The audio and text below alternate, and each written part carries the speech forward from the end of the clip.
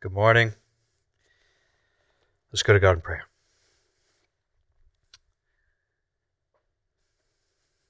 Heavenly Father, as many people sit in their homes, there's 1,000 things to be distracted by. Pray for those that are watching, that they would be attentive to your word. Help me, God, to be faithful and to say what you say and not more or less. And orient us towards Christ and His kingdom, we pray. In Jesus' name, amen. Well, good morning. We find ourselves in another difficult week. We find ourselves more than likely, if estimates are proving true, which they seem to be, that we are in the midst of darkness, and it seems as though it's going to get darker before it gets light as it relates to this virus. And yet at the same time, I think it's good to know amidst this difficulty and this darkness that God is reconciling the world to Himself. He is at work. And so I don't know about you, but I know for me, my temptation is to try to move through all of this as quickly as possible. I start thinking about the kind of stuff we can do just on the other side of this. But I think something that we've got to do, I've been working at this myself, is to kind of go back to what I said last week or a couple weeks ago when I said that the Lord has sort of sent us to our rooms. And like when I send my kids to their room, we want them to think about something, right? And so I don't know exactly what the Lord is doing in these days, but I do know enough to know that He's trying to get our attention. And He is trying to have us to consider our lives before Him. And if you're anything like me, you would agree that as we're sitting in our rooms, as it were, we have neglected too much of Him for too long. And I think it's important that we be still and sit at the feet of Jesus and listen, as Mary did, that we choose the good portion that can't be taken away from us. And so if we find ourselves looking at the Word this morning, which I pray you do, I hope your Bible is open to read this text this morning is going to get your attention pretty quickly. In fact, if I had to be perfectly honest with you, in preparing the sermon this week, my temptation in reading it and coming to the conclusions of what Jesus was teaching us here, my temptation was to round off these sharp edges of the text, to try to make it more palatable, make it more easy, more positive. Because if I preach the sermon in the way that we try to do all the time here at Restoration Church, namely make the point of the passage the point of the sermon, I'm going to probably come off as one of those revivalistic preachers that is preaching hellfire and brimstone amidst the people in fear. And I just, quite frankly, don't want to be that guy. However, our conscience has to be bound by the Word of God. And so I'm going to be as faithful as I can to this passage and call us to it without rounding off the edges, by just saying what it says and just calling us to it. And so this morning, we're going to be confronted with a clarion call of Christ, wherein Jesus is going to tell us, you either take all of Jesus or you don't take Him at all. And if you don't take Him, then Jesus promises, we'll see this morning, He promises you'll be scattered, left to an eternity of condemnation. But if you come to Him, if you gather to Him, you will find eternal life. That's the message this morning. It may not be the one that you want to hear, but it's, I think, the one that we need to hear. It's going to ask the question, in the midst of a lingering world that's very aware of death, are we ready to die? We're going to find that out this morning.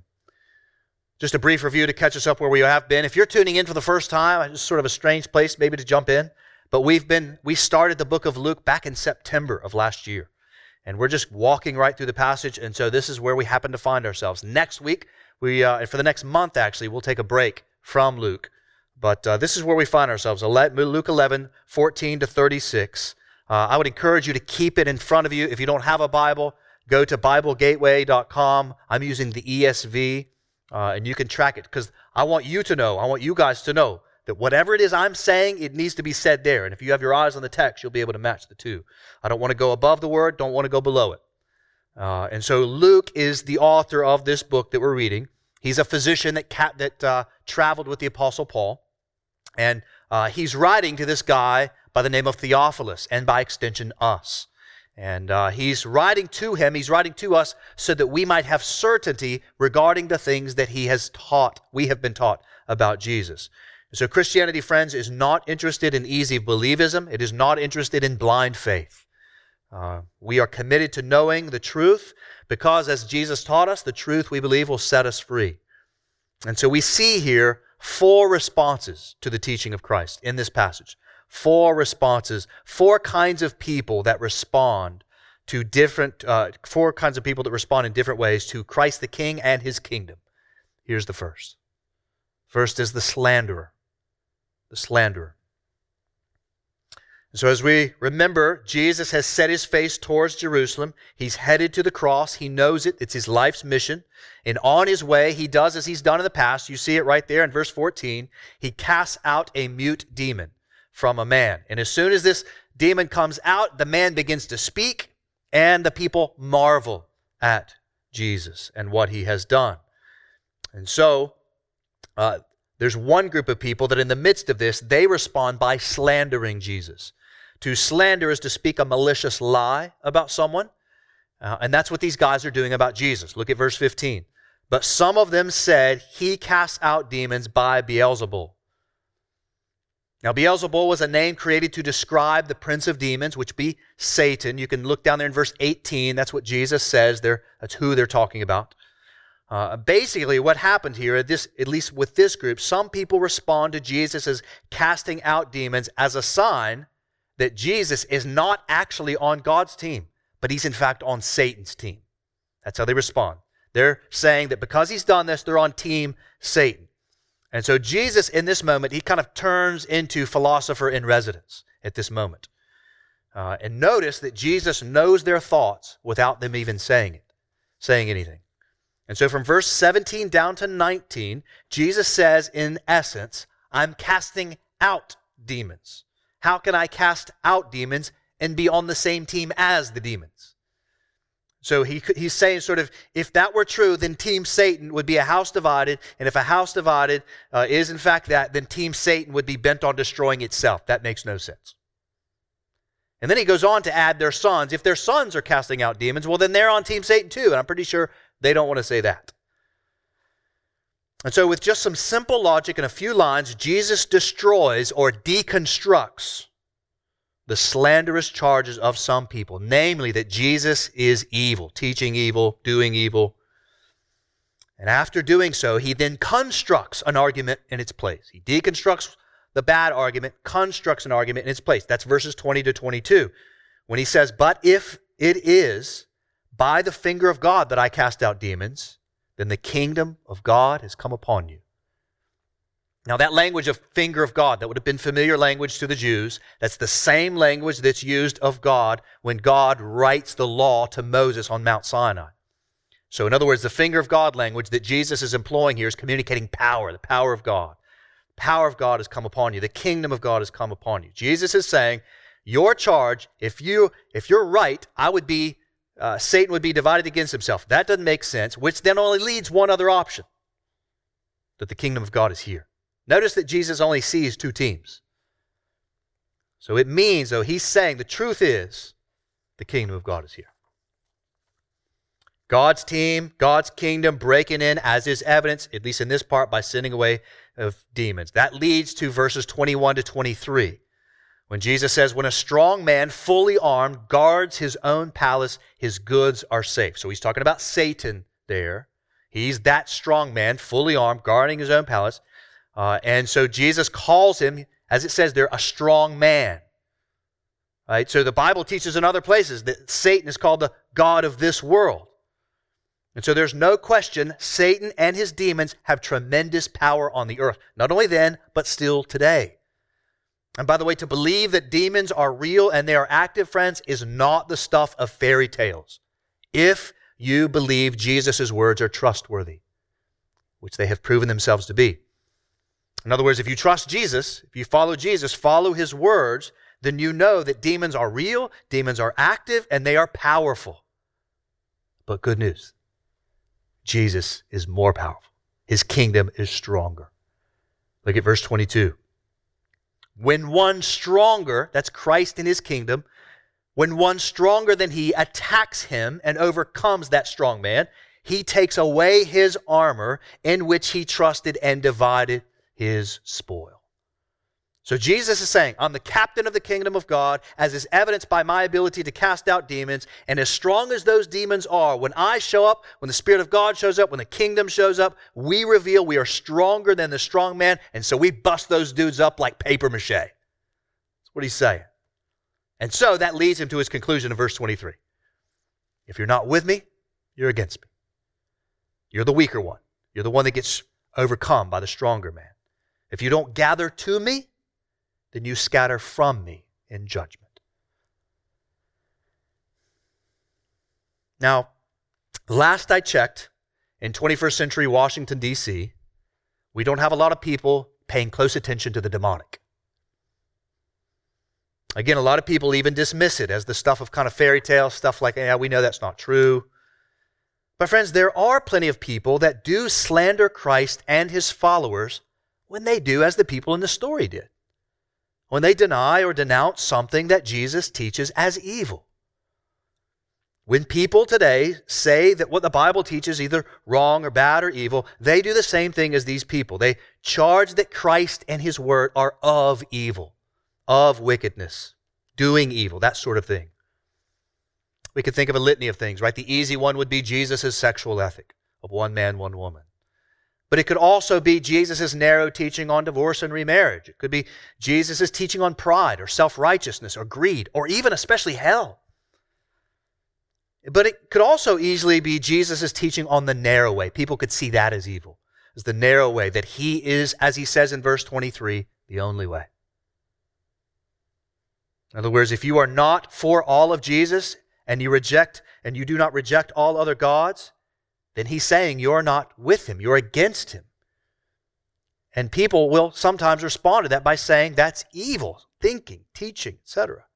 So for instance, if I were to, just to illustrate this, if I were to go down after this pandemic and go stand in DuPont Circle, and I were to read verse 23, and I just briefly, humbly, not like a jerk, briefly, humbly explain it and call people to faith and repentance, my suspicion is there would be a healthy portion of people that would probably say in some way, shape, or form that either I'm misrepresenting Jesus or I'm evil or I'm bigoted or whatever the case may be. And yet, friends, what we find here, this is the clear teaching of Jesus. Jesus is saying in verse 23, he's the only way. Only way. Either you're for him by being for all of him and all of his word, not just the ones we find that we like or what our culture likes, or you're against him. And again, there's no third category that Jesus creates here. And so while most of our city doesn't think Jesus and his followers are on Team Satan, when you read through the teaching of Christ and attempt to humbly stand for all of it, with love and grace and humility, it's quite possible, maybe even probable, that people will do as these people did, slander you and by extension slander Christ as teaching stuff that's evil, equating Christ and his word to the Team Satan, as it were. But we're left with this same conclusion that Jesus says. But if it's true that Jesus really was the Son of God, if he really did teach that Christians, or what Christians have believed for 2,000 years about whatever is true, right, or good, and whatever is wrong, bad, or evil, well, then Jesus really is the King of the kingdom, and the kingdom really has come upon us. And he really is, Jesus and his kingdom really is stronger than evil. And he really does overcome the stronger man for all those that trust him. And the best place to show that overcomeness, the best place to show Christ is the kingdom, Christ, the King of the kingdom, and the kingdom is breaking in, and he really is stronger than the stronger man, the best place to show that is at the cross of Christ. The cross of Christ. Most notably, we see Jesus overcoming the strong man. As we read about it in Colossians 2:14-15, which says, by canceling the record of debt that stood against us with its legal demands, this he, Jesus, set aside, nailing it to the cross. Listen, he disarmed the rulers and authorities and put them to open shame by triumphing over them in him. There he is. There's Jesus, the stronger man, destroying the power of evil on the cross. And therefore, you can escape, friend, the judgment of God for slandering the teaching of the Son of God by doing, as it says there in verse 23, by gathering to him, by coming to him. And you ask, well, how do I do that? Well, friend, by repenting of the sin of slandering Christ and His Word, and by believing Him, by trusting that He can and will forgive you, be brought back into the fold.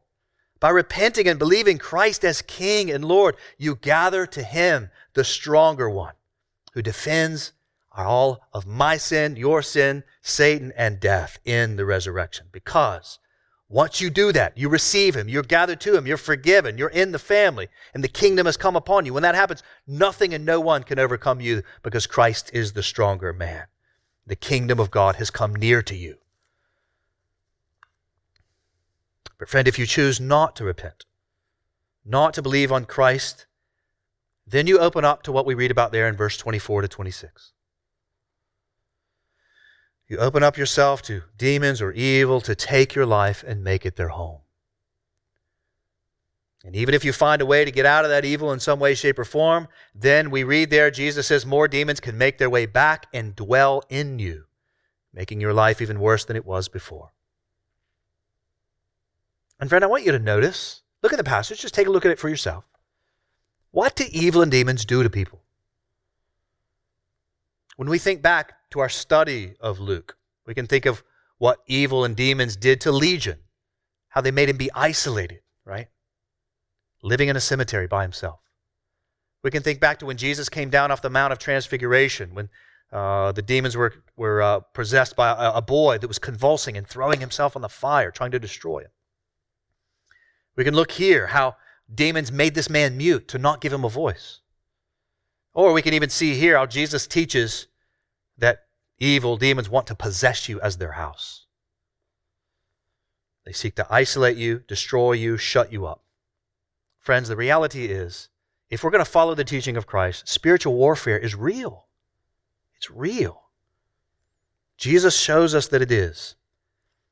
The only way out of being destroyed by evil and demons is to look to the stronger man, to be gathered to Him in faith. Look to Jesus, who disarmed Satan on the cross. Look to Jesus, who is stronger than evil. Look to Jesus, who speaks the truth and gives us freedom.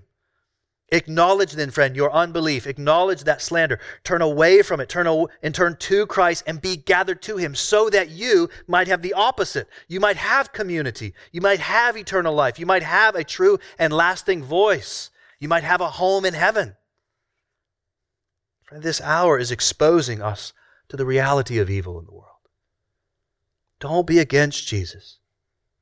Don't be scattered from Jesus. Be gathered to Him by repenting and believing and trusting on Him. That's the first response we see from this casting out of the demon of the mute man. Second response is those that misunderstand Jesus. Those that misunderstand the teaching of Jesus. We see that in verses 27 and 28. Such a sweet response there. I can imagine this woman when she's referencing, saying, "Blessed is the woman that bore you," and all this. I'm imagining this is a well-intentioned woman. She's sort of like, "Amen, brother." Maybe trying to lessen the heat of the argument. Everybody's kind of feeling odd now. This woman is calling the woman we know to be Mary blessed simply because she was Jesus' mother. I don't think here that Jesus intends to rebuke the woman as He does in the other cases. I do think, though, Jesus means to correct her. This woman misunderstands who the blessed ones are.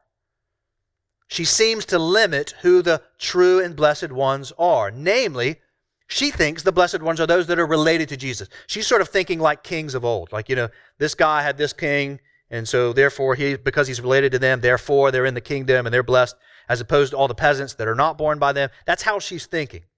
As if to say that that somehow Mary is set above everyone else in some ways, that they can't be blessed by. We can think about this today, like Roman Catholicism continues to purport this error, right? Roman Catholic Church would teach that Mary was born without sin. They would teach you that you should pray to Mary so she can intercede for you. You see statues of Mary. They continue this same thing, this misrepresentation that Christ corrects right here.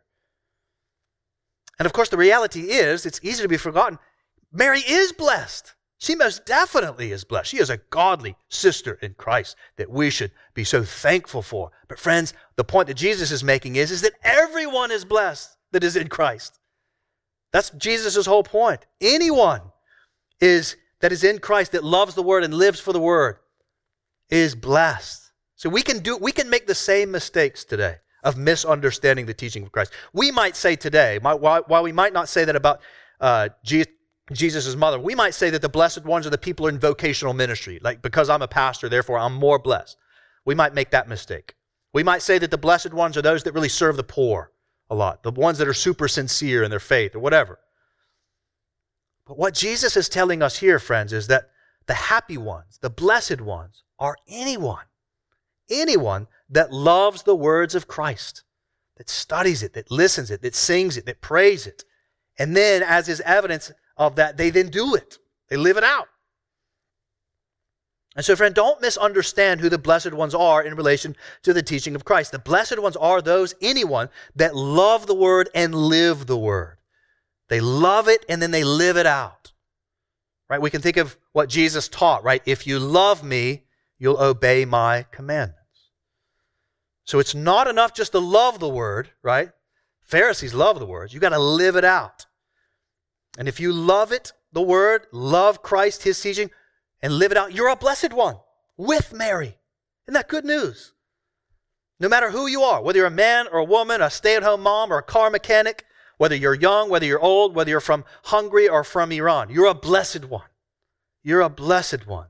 So don't misunderstand Jesus as to who the blessed ones are. The blessed ones are those that love the Word and live out all of Jesus' Word, which leads to the third response, the third group. That is those that are skeptics of that Word. So you have the slanders of Christ and His Word, His teaching. You have those that misunderstand Him, and then you have the skeptics. Now, when I say skeptics, let me be clear about this. I am not saying those that are trying to get underneath the Word, those that are trying to understand the Word. Questions, you should know this, friend. Questions in the Christian church are not only welcome, they're encouraged. We can think about, right, who did we say Luke is writing this to? Theophilus, so that he might have certainty. And he's gathering many witnesses to give us this. So it's okay to ask questions. If you're trying to seek to understand, that's okay and even encouraged in the Christian faith. What Jesus is denouncing here is those that not are trying to get under the Word, that are trying to understand the Word. He's denouncing skeptics that are trying to stand over the Word in judgment.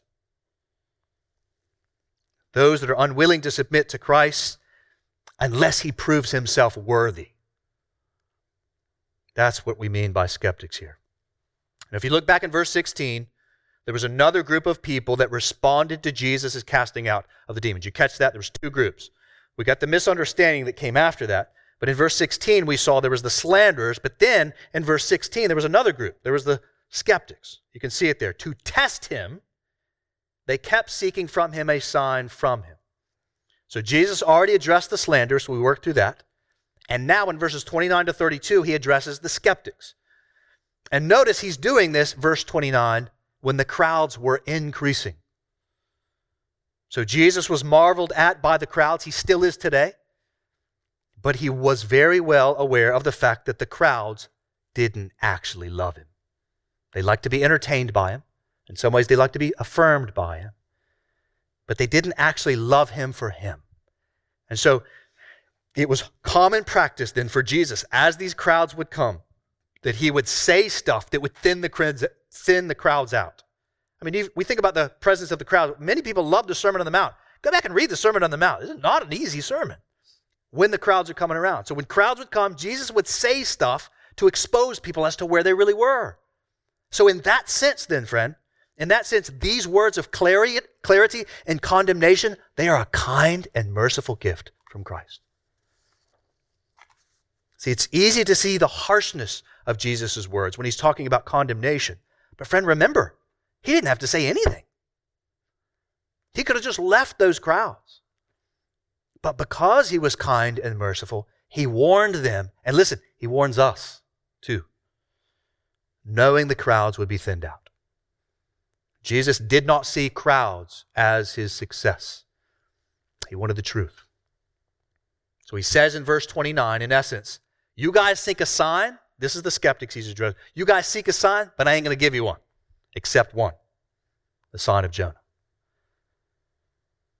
Jesus was unwilling to bow the knee to the arrogance of humanity that stood in judgment over him and his words.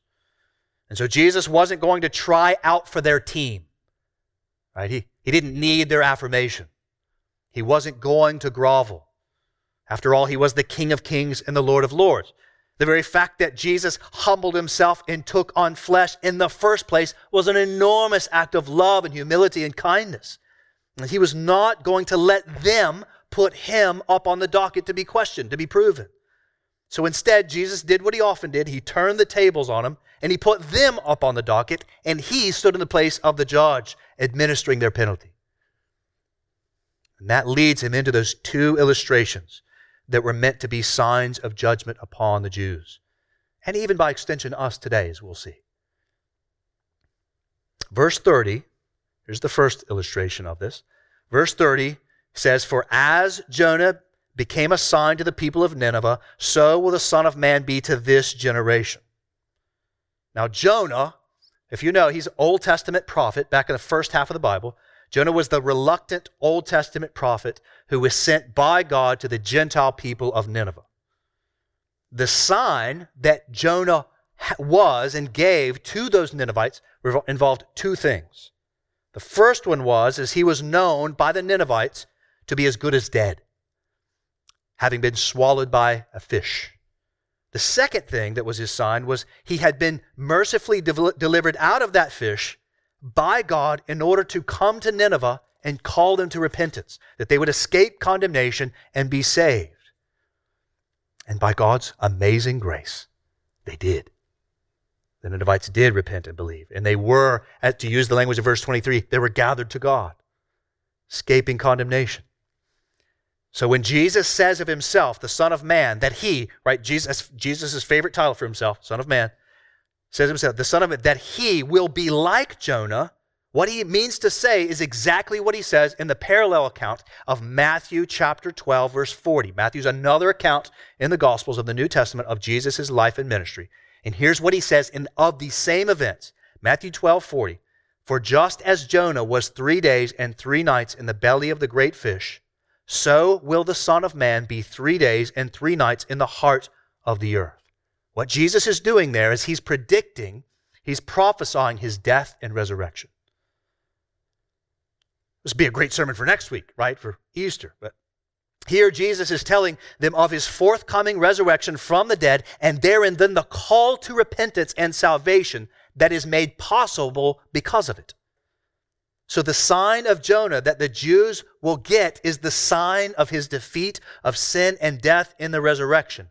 And like Jonah to the Ninevites, Jesus calls this evil generation to faith in his resurrection and called them to repent of their sin that put him to death in the first place so that they too would escape condemnation and be saved like those Ninevites. That's what he's saying. But look at verse 32. Jesus knows they're not going to do that. The men of Nineveh, he says, will rise up at the judgment with this generation and condemn it. For they, the Ninevites, repented at the preaching of Jonah. That's what Jesus is doing. He's preaching. And behold, something greater than Jonah is here. And if you go down, if you look into the passage that we'll look at in a month, 37 to 54, he launches into all these woes on this generation. So do you see what Jesus is saying here? Jonah was resurrected of sorts. He came preaching faith and repentance, and the Gentile Ninevites repented and believed and were saved. And Jesus and his kingdom, Jesus is saying, is greater than Jonah. Therefore, because that evil generation was unwilling to listen to his preaching and believe, then the Ninevites will rise up and judge them. And as if all of that is not enough, Jesus moves into another. He digs the knife a little deeper in verse 31. The queen of the south, he says, will rise up at the judgment with the men of this generation and condemn them. For she came from the ends of the earth to hear the wisdom of Solomon. And behold, something greater than Solomon is here, he says. Jesus is bringing out the heavy artillery, right, on these guys. Jesus uses yet another Old Testament testimony of another Gentile. He's looking at 1 Kings chapter 10. in the Old Testament, where the famously wise King Solomon, who was the king of Israel, the son of David, who was so wise that a queen from far away, Jesus says that she came from the ends of the earth. She came all the way there to hear his wisdom, to hear his preaching. Again, in both accounts, Jesus is referencing the preaching and teaching of the word. Jesus is emphasizing that it was a high cost for a Gentile queen to come to Solomon. But why did the queen come? Because she wanted to hear his wisdom. She wanted to come underneath the wisdom, the teaching of Solomon. And Jesus says something greater than Solomon is here. In other words, what Jesus is saying is that he and his kingdom are greater than Jonah and greater than Solomon, and yet Gentile people from far away were willing to come and listen to their preaching and to repent and to believe and to follow the Lord. But these Jews who have access to the King of Kings and have been told that this was going to happen, they know this. He's now there in their front yard, and yet it's still not good enough for them. Show me another sign, Jesus. They need Jesus to prove something to them, instead of them receiving Jesus. And therefore Jesus says, believing Gentiles of old and Jesus will stand over this evil generation in judgment for their unwillingness to bend the knee to Christ and his word. Jesus will later say of these Jews in Luke 16:31 that if they do not hear Moses and the prophets, neither will they be convinced should someone rise from the dead. Reminding us, again, friends, that Jesus was very comfortable with the authority of Scripture. We see that in Jonah. We see that in Solomon, the story of Solomon. We see it right there, Moses and the prophets. So Jesus was comfortable. I know we think it's crazy that a guy could live in a fish for 3 days and come out. Jesus seemed to be fine with it. He seemed to be fine with demons, fine with the authority of Scripture. And Jesus knows, that as the testimony of Scripture, the resurrection from the dead is not going to convince these guys to change. And so the next verse, verse 33, is meant to be an illustration of all of this. Jesus' teaching, he's saying, is a lamp. It's a light. He's not hiding his teaching under a basket. He's putting it up for all the world to see. We know that his resurrection will be right in public. And so, he says, verse 34, your eyes better be healthy enough to see it. See the light. Because if not, your whole body will be dark. So that verse is so important. In verse 34, there, when he says, verse 35, therefore be careful.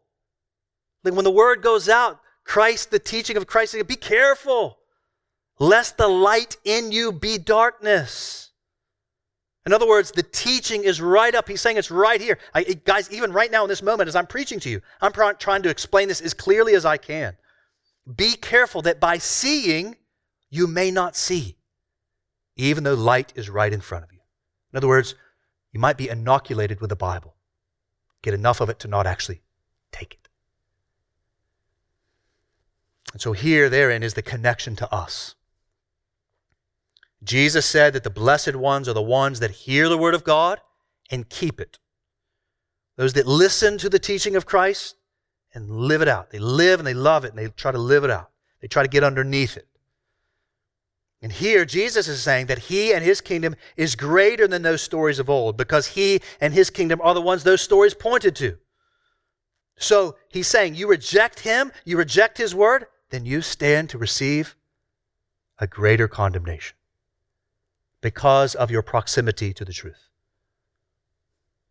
But listen, the reality is, friends, we are not the Jews of the first century, right? But we are very similar to them in this way. Most of us, not all of us, but most of us in Western cultures grew up in close proximity to the teaching of the gospel of Jesus Christ.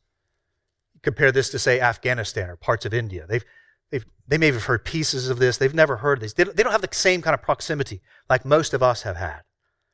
Most philosophers today, Christian and non-Christian alike, were saying that in America in particular, we're living in a post-Christian America. That doesn't mean that everybody before us was Christian, but what it does mean is that in the generations before, there used to be some advantages to be considered a Bible-believing Christian. We can think about pastors in churches. They were the kind of heart of the civic life of their communities.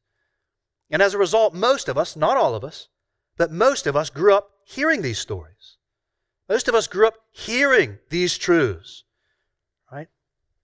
We all know, my guess is even before this sermon, most all of you knew the sign of Jonah before I even preached this. Maybe you didn't know it was the sign of Jonah, but you've at least heard Jesus was a king and he rose from the dead. You've probably heard that before. Few people watching this live stream didn't already know that. We can think about next week. Historically, if we could gather, the churches would be full because that's what most people are just taught to do. That's what they've always done. We have been, to use Jesus' words, we've had plenty of Moses and the prophets, plenty of teaching from the Bible.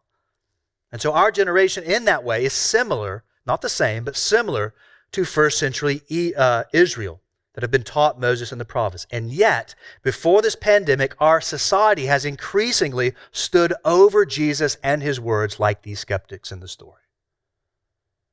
Telling Jesus and his word to do a jig. Prove it. Then I'll follow you. We've kind of heard this stuff before. You guys still talking about stuff like that? Demons, resurrection from the dead, guy in a fish. Come on, man. We're past that. But maybe if you sort of convince me enough, maybe I'll choose to follow some of that. That's sort of the spirit. Right? We think about this teaching of one generation believes the gospel. The next generation assumes the gospel. The third generation confuses the gospel. And the fourth generation abandons the gospel. I think most would say we're somewhere in that 2 to 3 to 4 stage of assuming or confusing or abandoning. In other words, friends, the light of the gospel for most of us has been set up on a stand. So I wonder, are you seeing it? Are you seeing the word? Or, in seeing it, are you not seeing it? Do you remain either slanderous of Jesus? Namely, you sort of think some of his teaching is evil in some way? Maybe you wouldn't use those words, but that's sort of in essence what's going on. Or do you remain skeptical, which is to say you stand over in judgment of Christ's teaching in the word in some way? Are you unwilling to repent and believe and follow Christ, even when it's uncomfortable? That is, do you think that you're better or above the teaching of the gospel of Jesus? Well, friend, if so, you can see that such a posture is as old as the Bible itself. Jesus addressed this posture some thousands of years ago. It's not new. And I today, friend, have the unenviable task to tell you, like Jonah of old, that unless you turn from self-righteousness, repent and follow Jesus, you stand to receive condemnation. I think I mentioned at the top end of the sermon, that's one of the reasons I want to round off this sermon. I get no joy in saying that. None. But if I loved you, and if I love Jesus and I want to love my neighbor, and I know these things to be true, then I would be a terrible person if I didn't tell you that, call you to that. So this is me trying to love you by telling you that, about that condemnation. And that's what I mean by the reality of death, right, in this coronavirus. It's lingering around us. So I just wonder, it's a hard question. I don't like this question. Are you ready to die? Have you thought about your appointment with God, your posture towards him now, while you have time to turn and love? Have you considered where you stand with Christ in the teaching of his word? Jesus predicted with great specificity that he would be handed over by his people to be crucified and resurrected for the sin of those that love him. And the sign of Jonah came, and most of the people that were nearest to Jesus, the ones that even saw his miracles, that knew about his resurrection, most of them didn't believe. And not only did they not receive him, many clamored to put him up on the cross. And these were Bible people. These were moral people. Way more moral than probably me or you. And so, friend, don't believe that all you need is one more sign. Those people got the best sign, and they rejected Jesus when he was up close and personal. And so with that sign of the resurrection, with the sign of Jesus' defeat of sin and death on the cross and in the resurrection, what Jesus is calling you to, my call to you is to ask for mercy, to see the light, to get up under the light, not stand over it, to see it, treasure it, come underneath it, Doesn't mean you have to have all the answers now, but your posture of your soul is to get underneath it, to love the Word, live the Word, instead of standing over it in judgment. Plead for mercy, that God would give you a heart bent towards His Word, that you might be one of the blessed ones, that hear the Word of God, that believe the Word of God, and live it out because you love Jesus and what He has done for you on the cross and in the resurrection. See, that's the prayer of our church, is that you would be among the blessed. That's why we're here. It's why we teach this stuff. We could easily kind of give you other stuff, but we believe this stuff, especially in this time, is on the top of people's minds. And we want to be truthful and serve you in this. We want you to be among those that hear and believe. And that's the fourth and final response to this mute man. That you're a blessed one, that you believe. That you believe. You believe and you become among the number that has the stronger man come upon you, the greater Jonah, the greater Solomon. It is our prayer that you would not be scattered from Christ, but instead be gathered to Him.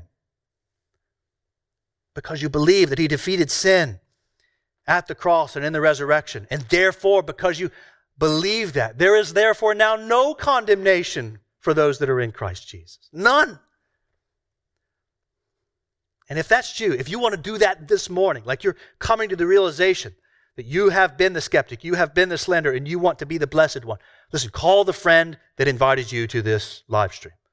If you don't have anybody to call, Joey, I think, said there's a link on there for you to get in touch with us. We'd love to help you see what it looks like to follow Jesus, to be one of the blessed ones, to live in the freedom of His Word. Difficult though it is. And so let me finally end up briefly by speaking to you, the blessed ones. The ones that have repented and believed and are trusting in Christ and have had the kingdom brought near. Let me speak to you just briefly. I want to tell you two things. The first thing I want to tell you is because of the grace of God in your life, the kingdom of God has come upon you in that He has given you light and life. And as it says there in verse 36, then your whole body is full of light, having no part dark. It will be wholly bright as when a lamp and with its rays gives you light. There it is. That's what you have in you, light to see and to treasure. You may not always like it. You may be trying to figure it out. That's okay. But you want to come on it because you have repented and believed, you're a blessed one. And so therefore, here's the first thing I want to say, rejoice. Rejoice. Christ is the resurrection and the life. You now have life. You don't have to fear COVID-19. You, in Christ, have defeated sin and death. Therefore, you can be a person of hope in the midst of this darkened and perilous world. Some of you know that I have had a fear of dying as a result of something that's happened in my life. And when that happened to me, and as I've struggled with that sometimes sinful fear, the verse that has been most helpful to me is Hebrews 2:14-16, which says this: since therefore the children share in flesh and blood, He Himself, that's Jesus, likewise partook of the same things. Listen to this. That through death He might destroy the one who has the power of death. Again, note the posture of the power of Satan, who might destroy. Jesus destroys the one who has the power of death, that is the devil, and deliver all those who through fear of death were subject to lifelong slavery. There it is. The stronger man came in and beat the strong one, Satan. For surely, it says, for surely it is not angels that He helps. Jesus is not helping angels, but He helps the offspring of Abraham. That's you. It's me. Beloved, Jesus has won on your behalf. There's nothing to fear. Jesus helps us, and so look to His resurrection and life. Rejoice in it. Which leads to the second thing I want to leave you with, the blessed ones that respond to Jesus. Rejoice. And secondly, be blessed by daily hearing the word of God and keeping it. Verse 28. You rejoice, and then you daily, this goes back to the Lord's Prayer, right? Daily, trying to receive daily provision. Daily hear the word and keep the word. Verse 28. Come up under that blessing. Enjoy that blessing by getting underneath the word. Or, as it says there in verse 23, friend, daily wake up and come near to Jesus. Gather with Jesus. Come to Jesus. That you might learn to pray. It's praying that so much for our church, that in this season, if we do nothing else, we learn how to pray. Come to Jesus and get up underneath His word that you might live the word, not only for yourself, but for the glory of God and the good of your neighbor, that they might see hope in you and they might come to rejoice, that they might be one of the blessed ones that Jesus speaks of. And soon enough, friend, we will be out of this valley of the shadow of death. And catch this. How about this for a thought? And we will not only see the sign of Jonah, we will get to experience it ourselves. How about that? Romans 8. We will rejoice in resurrected bodies on a resurrected earth, worshiping and enjoying a resurrected Savior forever. Get this, together, in person. So don't slander Christ and His teaching is evil. Don't misunderstand Him. Don't be skeptical of Him and His word, but instead be blessed. Come to His word, come to Christ, gather to Him, get under it, that you might then live it out. And then there, friend, you will know joy, you will know peace, and you will know life everlasting because Christ has defeated death. And that gives us reason to be very, very hopeful in these days. And so let's pray to Him now and give thanks to Him.